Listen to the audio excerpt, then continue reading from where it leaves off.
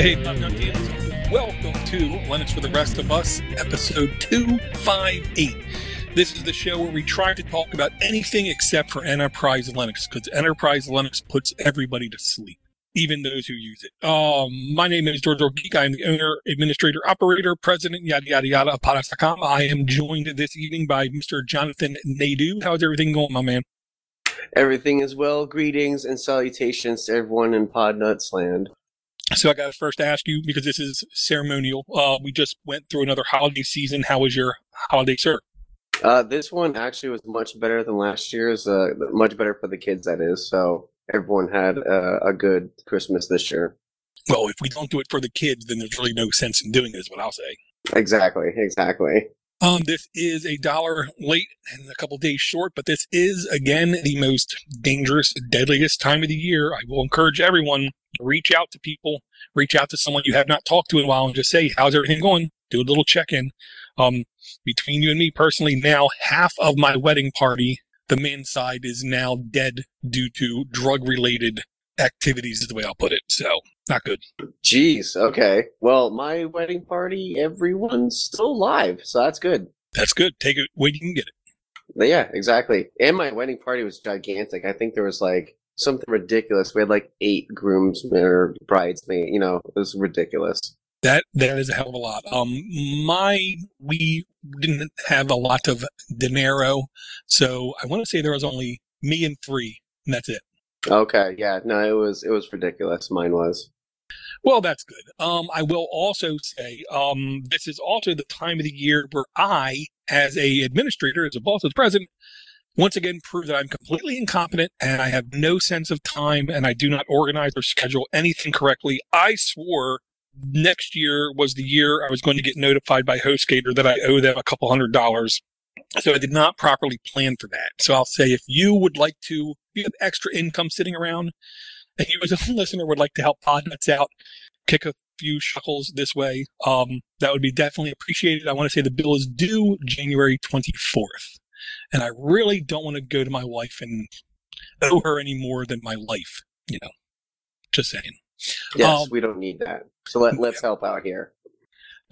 If you can, you can. If you can't, just send me an email saying hi, check in, make sure everything's doing good on your guys' end. I will say, in the world of Linux, we have had a couple things now. I will say I'm going to take the definitions and stretch them out a little bit. But first, Jonathan, you said you wanted to address a couple accessibility or lack of accessibility things.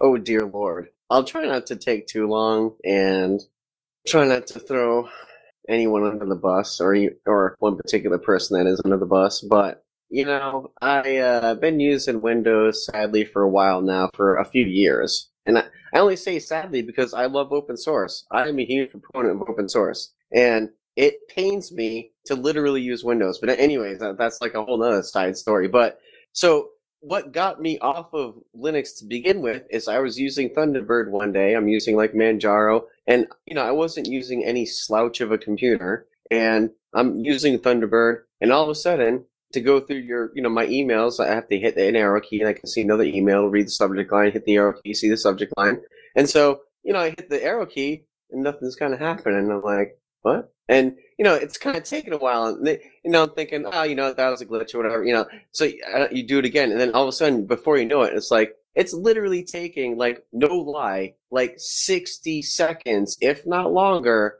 to hit the arrow key down and for it to read the next line of an email. And I'm like, all right, maybe something got messed up. So long story short, I cleared out the configuration file, started over from scratch, did a couple of installs of different distros, like maybe the Thunderbird's jacked in that distro. Long story short, no. Thunderbird was just working that way. And I'm like, I can't do work if it takes me literally a minute just to see what my next email is. That's just ridiculous. So from that day, I literally had to go to Windows, install Thunderbird, voila. I could hit the arrow key down and, I could see my next email, And did I like that? No. But, I had to get back to work here. And so I've been on Windows for years. And now I have a job where I'd like to be back on Linux. I need to use Git and all kinds of stuff.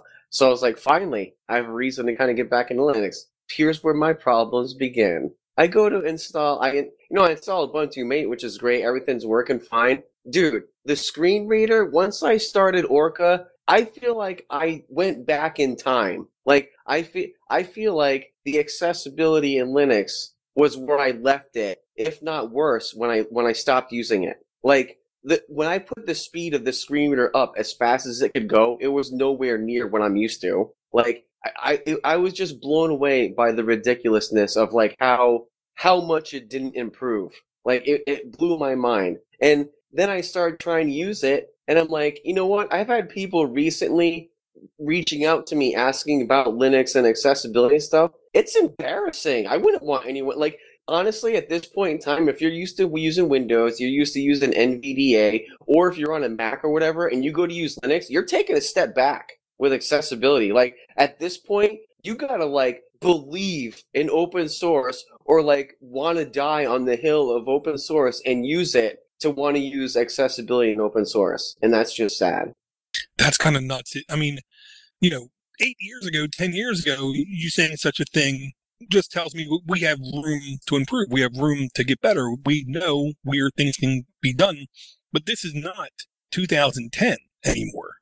No, dude. I mean, when I first got into Linux and Gutsy Given was the first distro I used. 7.10 for Ubuntu. And at that time, Orca was comparable to JAWS. Like it might have been a little bit less before, but it was comparable. It was worth you kind of getting in there and getting your hands dirty and kind of putting up with some things. But now it's just downright not even as good. You know what I'm saying? It's just like it's embarrassing. Is really what it is. See, and it's one of those things I want to try to say, well, maybe it's your experience, maybe it's that spin of Linux, maybe it's this, maybe it's that. I can't. I can't even begin to even try to make up examples of why it could be. I will say my experience in Thunderbird and Linux is all over the place.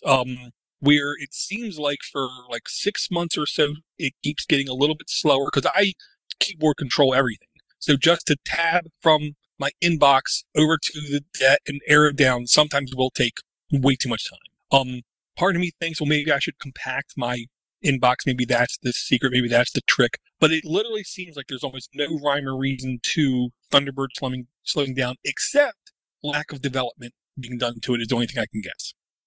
Well, yeah, and I mean, sadly, Thunderbird it kind of like lost funding for a while, and I get that it's an open source project or whatever, but it's just like if it's gonna lack on the accessibility side, it's like or at least under Linux. I mean, like I said, on Windows, it's significantly better, but and I didn't even get to the point of installing Thunderbird on Linux when I started using it, dude. I got Ubuntu Mate installed. I got Orca running. I jumped in the terminal. I couldn't stand using Orca in a terminal. That's how bad it was. Like, I was just like, I don't even want to use Git and Orca in a terminal. That's how it's on 100%, and I feel like I'm on Quaaludes with the screen reader. And I was just like, this isn't going to work. Yeah, I'll just say I understand what you mean by if I have to listen to something at 1x or watch something with my wife at 1x, it literally feels like I was medicated. For real, dude. Yeah. Seriously, you're just like, what? Yeah, and I feel like I could go to the kitchen, get a drink, go to the bathroom, come back, and I would only miss like 8 seconds worth of content. For real, exactly. But that's what it's just sad that it feels like I took a step back in time or something. Like I feel like I said, I literally I left off accessibility where I left it or whatever with Linux, and it's sad. Like I don't know on a lot of levels.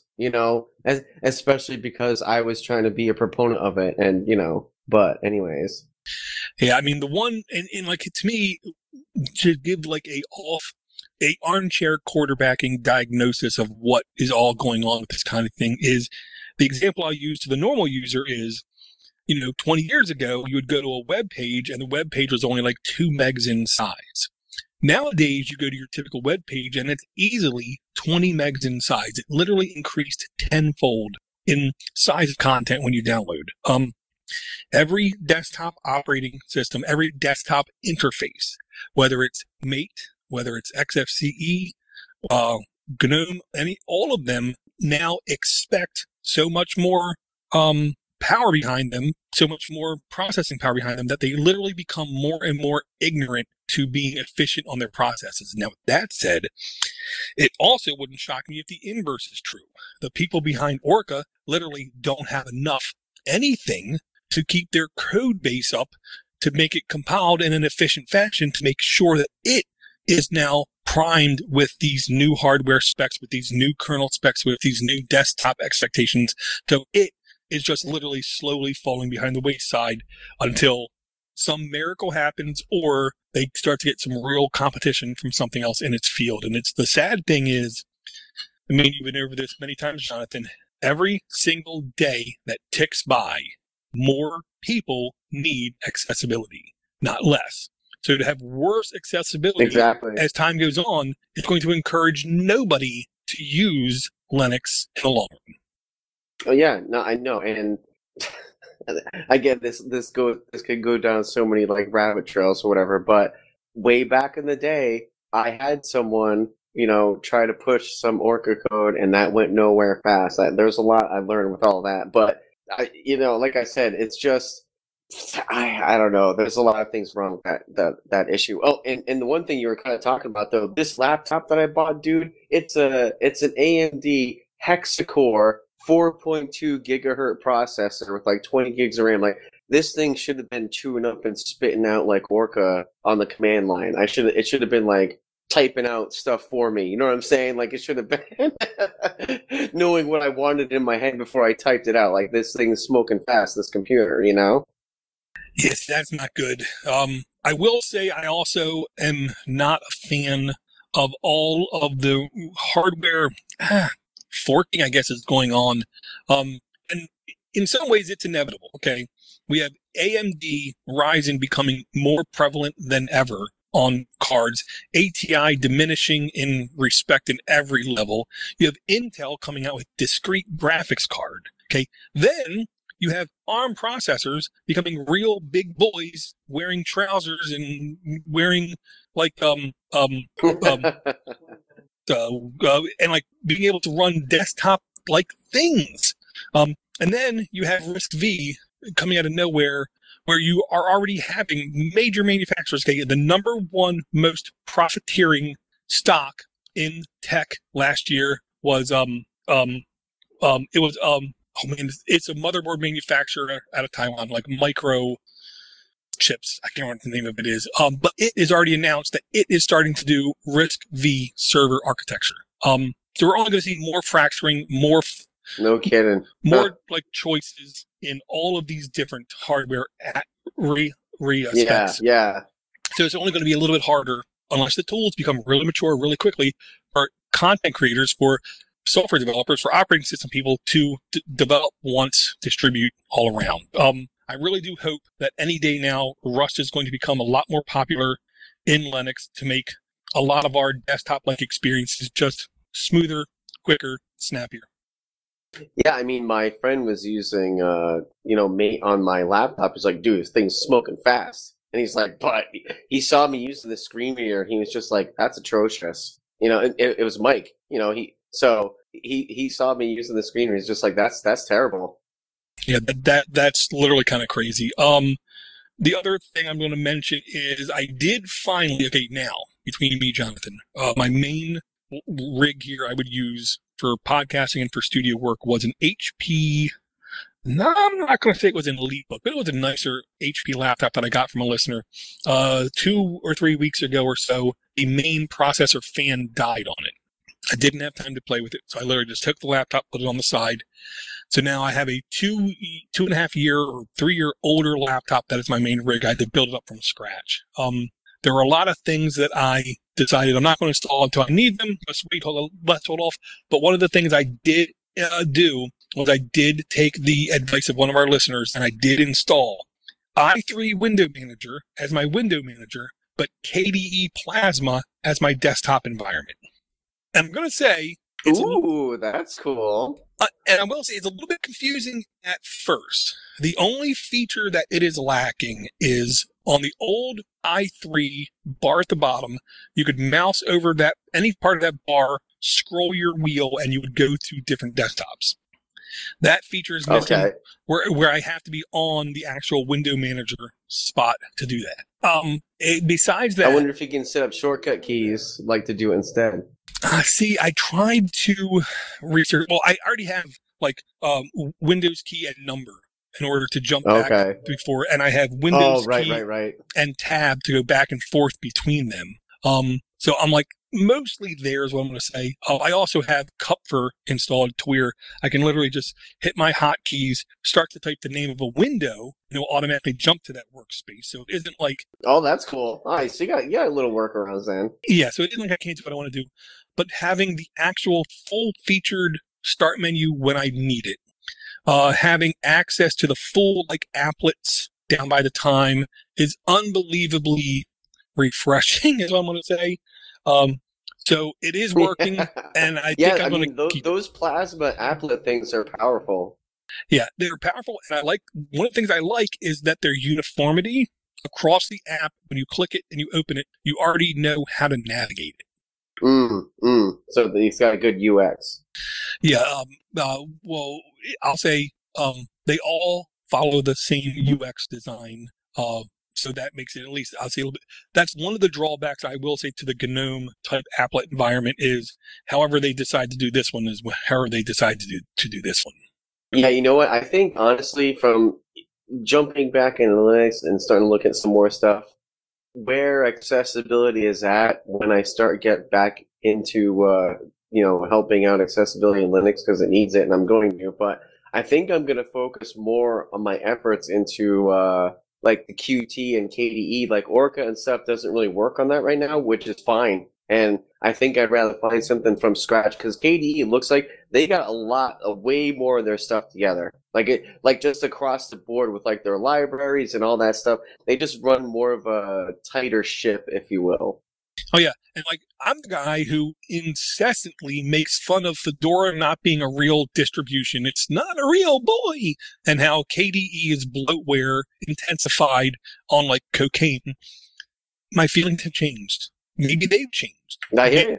Maybe it's just my perception of them changed. Now, when I look at KDE, not KDE, but when I look at KDE Plasma, I see an unbelievable amount of like symmetry, organization, and vision. Like everyone knows what we're working towards, kind of thing. To where I'm shocked at when I load a KDE Plasma desktop, how it uses less resources than Qt, GNOME, XFCE, or regular KDE. It boggles my mind. Well, yeah, because I mean, really, those plasmas are like these tiny little, almost their own autonomous things. Where like I don't know, it's really cool. I don't know how KDE does it or how those plasmas really work. It's like technically in the background, but it's impressive. Like you just pointed out, it runs so light. I don't know how they did it, but it's crazy. Yeah, and well, part of it is I just think after the KDE 4.0 jump, they decided to like rebase everything off of newer, fresher code. I'm starting to believe once in a while, blowing your nose, let's say, is a good thing. Well, I think when everything jumped to Qt5, that's when I think Plasma really hit in a whole bunch. Because I believe they're in Qt5 now, if my memory's correct. But when they hit 5, I think that's when. Like, I think you're right though. Plasma 4 brought kind of a newerish code base. They're like, all right, let's just kind of maybe get the cruft off here and get this thing to the next level. But yeah, I really wish it was accessible. Honestly, KDE, I maybe I'd be using it right now, but. Hey, I'm still using open source, screen reader. I'm still using LibreOffice on Windows. I still use open source software. I'm just not using a open source operating system. Right, and I will say, I have to use Windows for work, and it is like parts of it is. I'm not going to lie, it's convenient. In air quote. One of the lies now in Windows is a shutdown is not a shutdown. A shutdown is we're going to hibernate. And then if you do a restart, it's not a restart, it's a reboot, which makes no sense. So now if you're having issues in Windows, you don't shut down and then boot it back up. It does nothing. You have to do a reboot in order for it to actually refresh all the services. It makes no sense. It's freaking Windows, man. But speaking about an old distribution there in Windows, let's talk about a new distribution. And I did send you an email, but I'm almost hoping that you did not look at this because I want to get your initial knee-jerk kind of reaction to just the headline alone. And the You know what? I did see the email and I accidentally deleted it, so I actually didn't read it. So, okay. Well, because I saw the email and I was kind of going delete, and I saw it and I was like, oh crap! But all right, so here we go. Okay, here's the headline: Ike Doherty. That alone should cause some sort of reaction, but it is Ike Doherty's Serpent OS spins up its first ISO. This was article on December 24th, 2022. Serpent OS, you say, huh?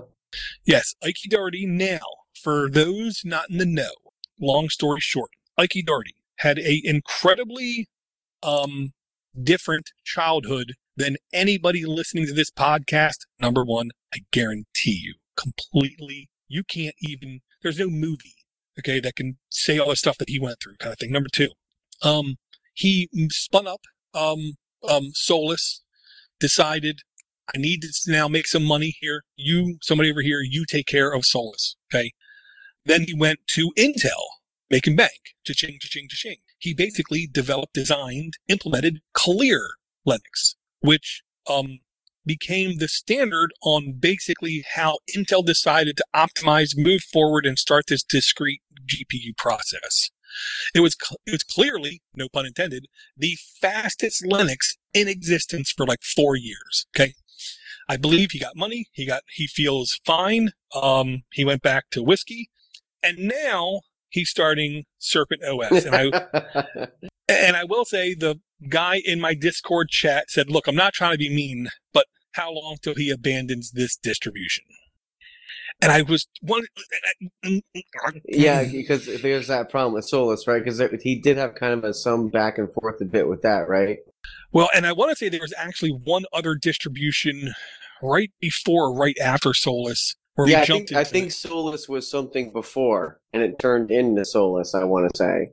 Yeah, where it was a source-based distribution, trying to do stuff differently, and it did, and it was beautiful with Bungie desktop. And I was going to say, did he also create that Bungie desktop too? I do believe if he didn't make it, he at least popularized it and put spit and polish on it to make it what it was. Yeah, because I know that was part of Solus OS, and that was kind of what made it. I didn't try it at the time because I don't think it was accessible or whatever, maybe. But well, I'll say this: the main reason I didn't do a lot with it was because it wasn't like my niche. With me, I want something that is extremely keyboard driven, not mouse driven. Yeah. And Solus was incredibly mouse driven, is what I'll say. Now, and when the guy said, and when the guy said how much longer till he abandons it, I wanted to say something, and then I stopped. I said, I can't. He's right. So then I stopped and said, okay, now publicly, like, what's the over under? If this is Vegas, what's the over under? Is it 3 years? Is it 4 years? Is it 5 years before he finds something else that he finds really interesting? I don't know, but I'm willing to check it out. I'm willing to see if it's any good. I'm willing to provide feedback, because let me tell you something right now. If you do not provide feedback to a thing, you might as well not even be using it, is what I'll say.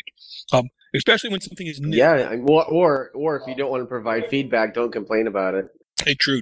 But I will say, to me, the most impressionable people by your feedback are people starting something new. So if you want to make an impact, if you dreamt, you know how your dream operating system works, looks, behaves, feels. If you contact somebody who's starting a new distribution like Serpent OS, they're much more likely to take you at your word and see, well, can I implement this in my operating system? Where if you try to say to like the Debian maintainers what they need to do, I'm pretty sure they're going to be like, excuse me, kid, we got this. Yeah, exactly. Now, did it say if he was going to be basing it off of anything, or what's Serpent OS going to be? Honestly, I was waiting till I could find it in DistroWatch. In DistroWatch, because look, if anybody's going to have accurate information, know what they're typing, and reliably say facts about a distribution, it was that, and I still didn't see it available there yet. Oh, okay.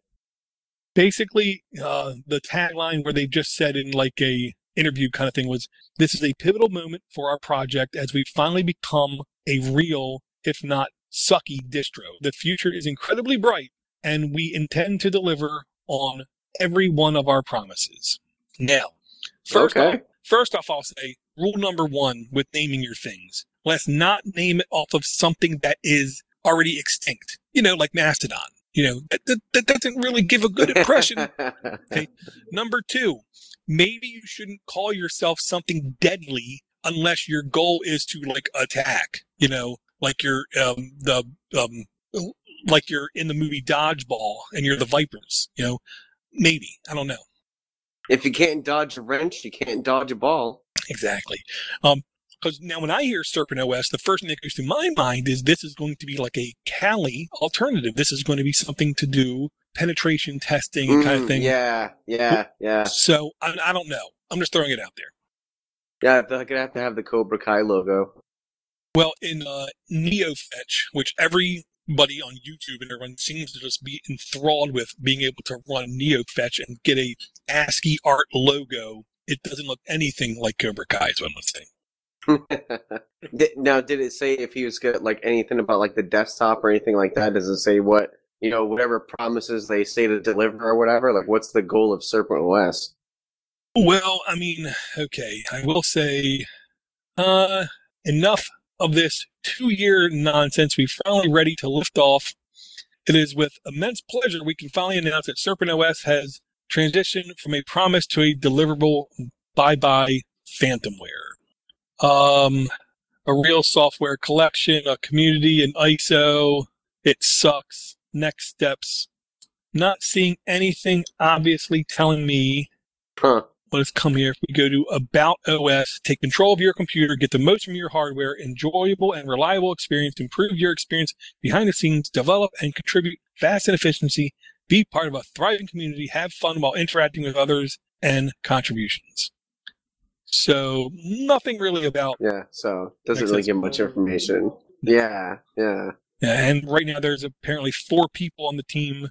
So yeah, I will try to at least download it in a VM, take a peek at it. I would love if it just had just a simple, here are the base features, like you said, like office development, art type development, gaming type development. Because I know for a while there, he was missing some of his milestones because he couldn't stop loading up certain video games.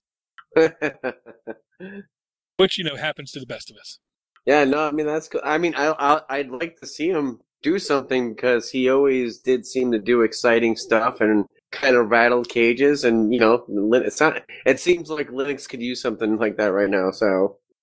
And yeah, like you said, the older I get, the more I feverishly believe disruption not only gets attention, disruption is the way that we innovate at a higher level, at a faster level. If you literally just take the knob and instead of going from 10 to 11, a big deal. So what? So your drummer died in a bus accident. Nobody cares. You got to take the knob and you got to instead push it to FF. You got to just literally try to change the game. Exactly. So yeah, I'm absolutely happy about that. Now, you mentioned accessibility, Jonathan, and this was another one that I wanted to keep close to my chest before showtime because it's one of those things that I think can, by de facto accident, provide extreme accessibility while at the same time being a legitimate development kind of platform. Okay, it's a tool called Termwind, Termwind. And the tagline is very short. Termwind allows you to build unique and beautiful PHP command line application using the Tailwind CSS API. In short, it's like Tailwind CSS, but for the PHP command line application.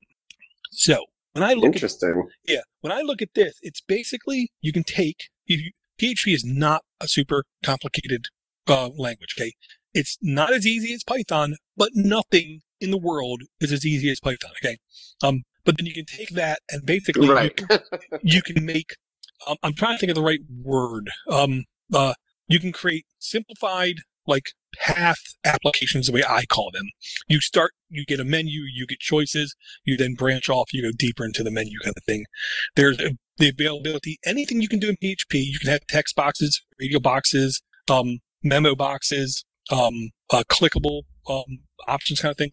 to where there's no reason why if you create an application in this interface, it is not by default completely accessible because everything is literally displayed in clear text. Right. So yeah, I saw this and I thought it was definitely cool. I could definitely, and now here's the other pluses and minuses of this. Okay. One, it's not as beautiful as people want on today's iPads and everything else. But two, as long as you're running in a Bash terminal, I believe this thing will be ubiquitously easily distributable and run exactly as you expected on a lot of different platforms and interfaces. The third one is, I think we're going to have a big boost of dumb terminals is the best way I can put it. Home appliance interfaces that are extremely low powered, extremely budgeted, and extremely simplified, where there's no reason why we couldn't have these kinds of interfaces literally run off of blips of power where like a battery could last for like 3 years kind of thing. You don't exactly. Yeah, you don't want full motion video where you expect the battery to last for 3 years. Yeah, no, totally. Yeah. And kind of speaking of that in a slightly different sense, I ran into this website today when I was kind of poking around for stuff. And I found this website, I think it was called like shadowcomputing.com or something like that. I was checking it out. Dude, this like blew me away. Like speaking of kind of like terminal computing or whatever, it was basically like a service where, you know, you could be like on your cell phone or like, you know, a Chromebook or something, and you have your internet connection and you go to like your shadow computing website and you log in to like a computer, and like you're basically using like this, you know, Windows computer or whatever through the internet, but you're using the computing power on the other end. So like you could be on your Chromebook and just like tap into this like mega awesome gaming computer and like do PC gaming on that end. I was like, that's insane. Like, I don't know, just kind of crazy, like that type of computing and that kind of, it's like a different way of, I don't know, it's just like another way to tap into power if you don't have it yourself, you know, like on your end. I don't know, it's pretty nuts. Yeah, I will say my buddy Liam, as soon as Stadia launched, and he was like, I don't know why you would use Stadia when you can use this. And it was literally like $3 or $6 a month service. Of course, you pay more, you got more GPUs, more RAM, more processor power in the back. To where quite literally, it was a Windows environment. You could load up like Cyberpunk, 27 cents, and it would run perfectly fine. And it was basically like RDP. You would like RDP into the desktop, but you weren't RDPing because this way was more efficient, more streamlined for the video and audio synchronization kind of thing. And he was like, as long as you have, and it was very minimal needs, it was like 2 megs down or something, you could literally run a 1080p full screen game on a computer that, you know, you couldn't run locally because you didn't have the power kind of thing. These kinds of remote things, I think, will only become more popular. I want to say Dell is trying to do almost the same kind of thing. Remember, this is the back and forth of supercomputer, mainframe, desktop computer. We're always going to go back and forth.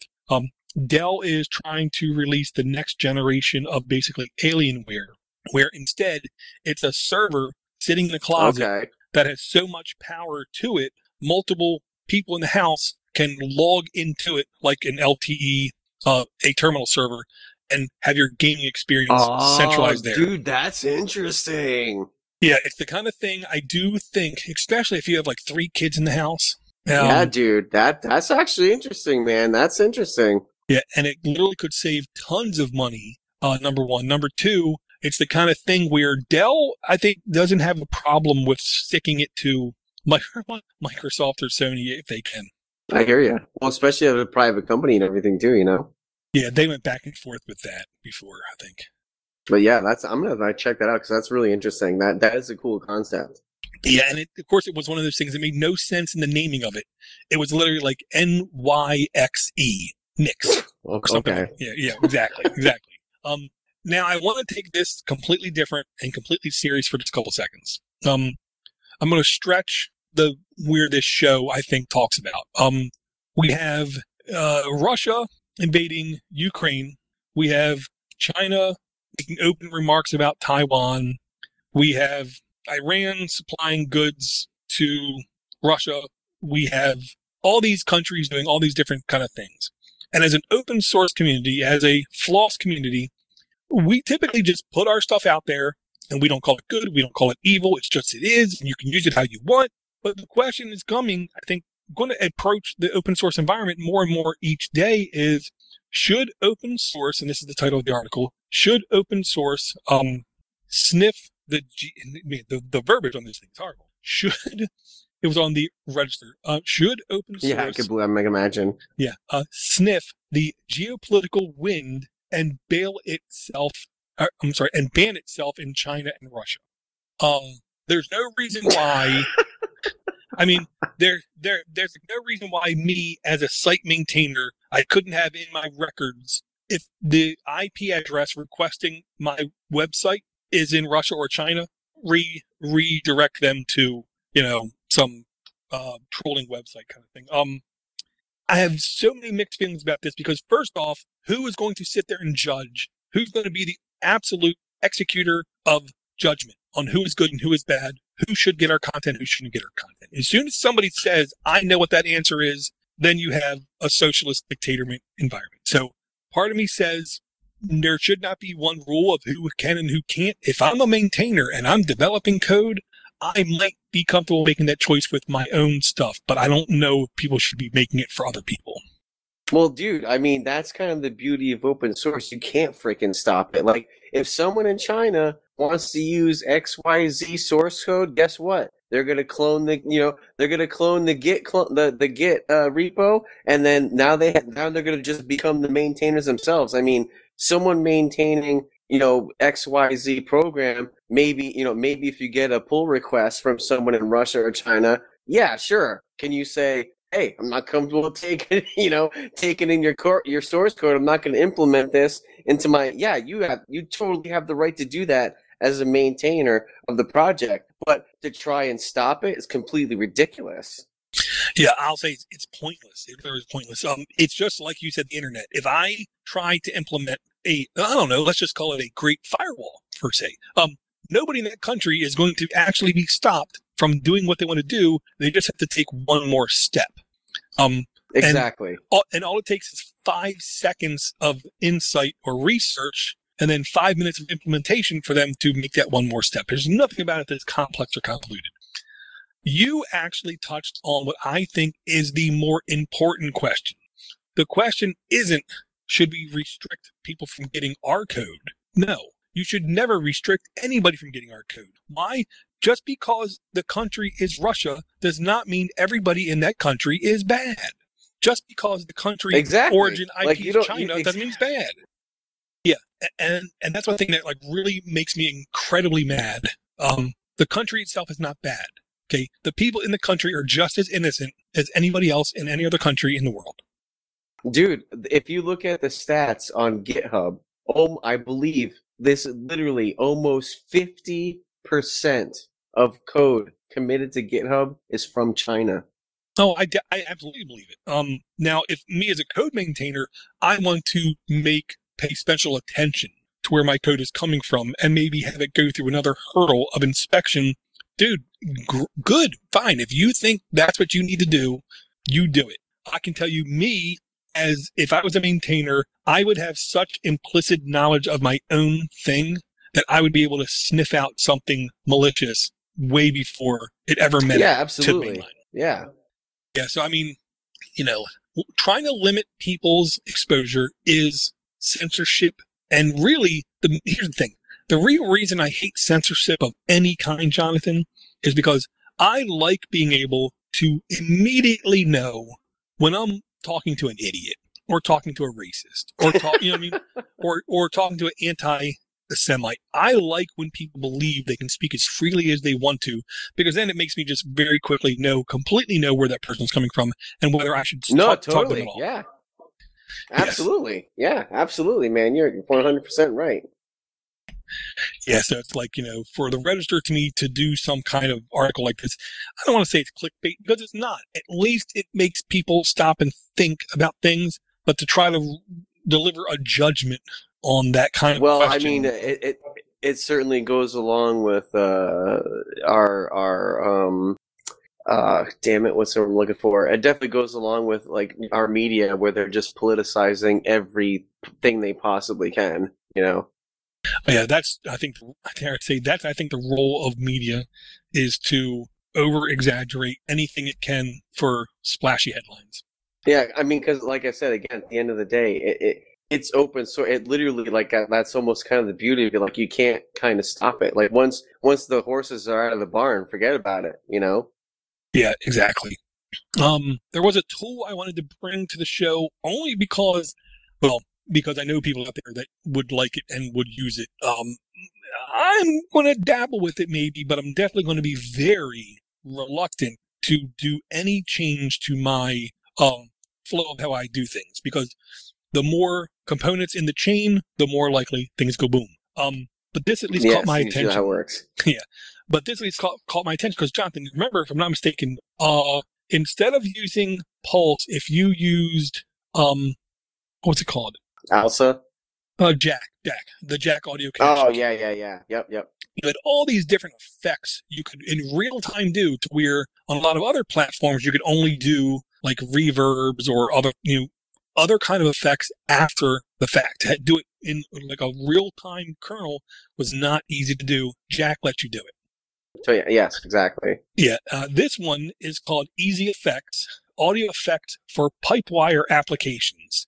Now, really quick, this application was formerly known as Pulse Effects, but now it's renamed to Easy Effects after it started to use GK4 GStreamer usage and was replaced by native Pipewire filters. Now, with that said, it looks like Pulse Audio is slowly being deprecated out of main distributions and replaced by Pipewire.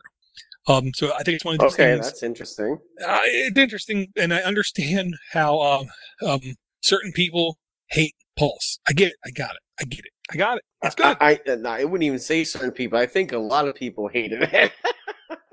Well, I can tell you, with me, once I found PAVU control, I no longer hated Pulse because it gave me. Yeah, that did solve a lot of problems. Yeah. Yeah, and I understand why still people hate it. But these changes I'm seeing seems like they're taking the things that people hate and they're intensifying it. Maybe I'm saying okay. But with Easy Effects here, it's a very graphical interface for you to enable effects. And here's just some of the effects: audio gain, bass enhancer, bass loudness, compressor, crosshead, crystallize, de-esser, echo cancellation, equalizer, exciter, gate, filter for low pass, high pass, band reject modes, limiter, loudness, maximizer, multiband compressor, multiband gate, noise reduction, pitch, reverb, and stereo tools. That's a hell of a lot. Wow, that's a lot. Yeah, and this is the kind of thing where I will say if I had, this harkens back to the garbage in, garbage out kind of thing. If me and Jonathan always communicate and we always have the same effects, the same backgrounds, the same settings, the same environment, and I can go into this tool and I could already set the compressor, the multi-compressor, the de-esser, the equalizer, all those things. So when I'm done hitting record, it's literally just dump that file into the sequencer and done. If tomorrow I have a fan behind me, or tomorrow Jonathan has a different mic kind of thing, then you have to rejigger all of those tools before it becomes usable again. So if you have an incredibly stable input week after week after week, month after month, then you should more lean towards these kinds of tools, is what I'll say. Well, if I was on Linux, I'd check it out. Well, I will say I still have never found anything on Windows that can do the like I want to say what they call it on Mac was like the pipe management, to where you could easily like pipe your audio around. There's nothing cool like that on Windows for sure. At least not by default or that I'm aware of. Yeah, if there is, I've never heard of such a thing, is what I'll say. But yeah, I thought that was cool for those people that need or want those kind of changes in your interface, is what I'll say. Me, I'm always a little bit hesitant to just introduce more links into the chain. Yeah, keep it simple is always the best way to go. Yeah, and I will say one article on here that I just brought just because it harkened back to an old Klaatu episode where he was talking about things coming into public domain, and for years there we had nothing coming into the public domain. This year, January 1st, one of the things that we got in public domain is Winnie the Pooh, as long as he's not wearing a red shirt. If he's not wearing a red shirt, apparently no kidding, he's public domain. We do have a movie already like ready to come out. I want to say before March, where it's going to be Winnie the Pooh basically in a bloodbath, killing people and stuff. Because Exactly. Someone's gonna make it on Blender. Oh yeah, I already saw the preview for it. Oh, you did? Oh, that's yeah. awesome. Yeah. And of course, it's already banned in China because he doesn't like Winnie the Pooh in China. Man. Some Agatha Christie stuff is coming into the public domain. Certain Sherlock Holmes stuff is also coming to the public domain.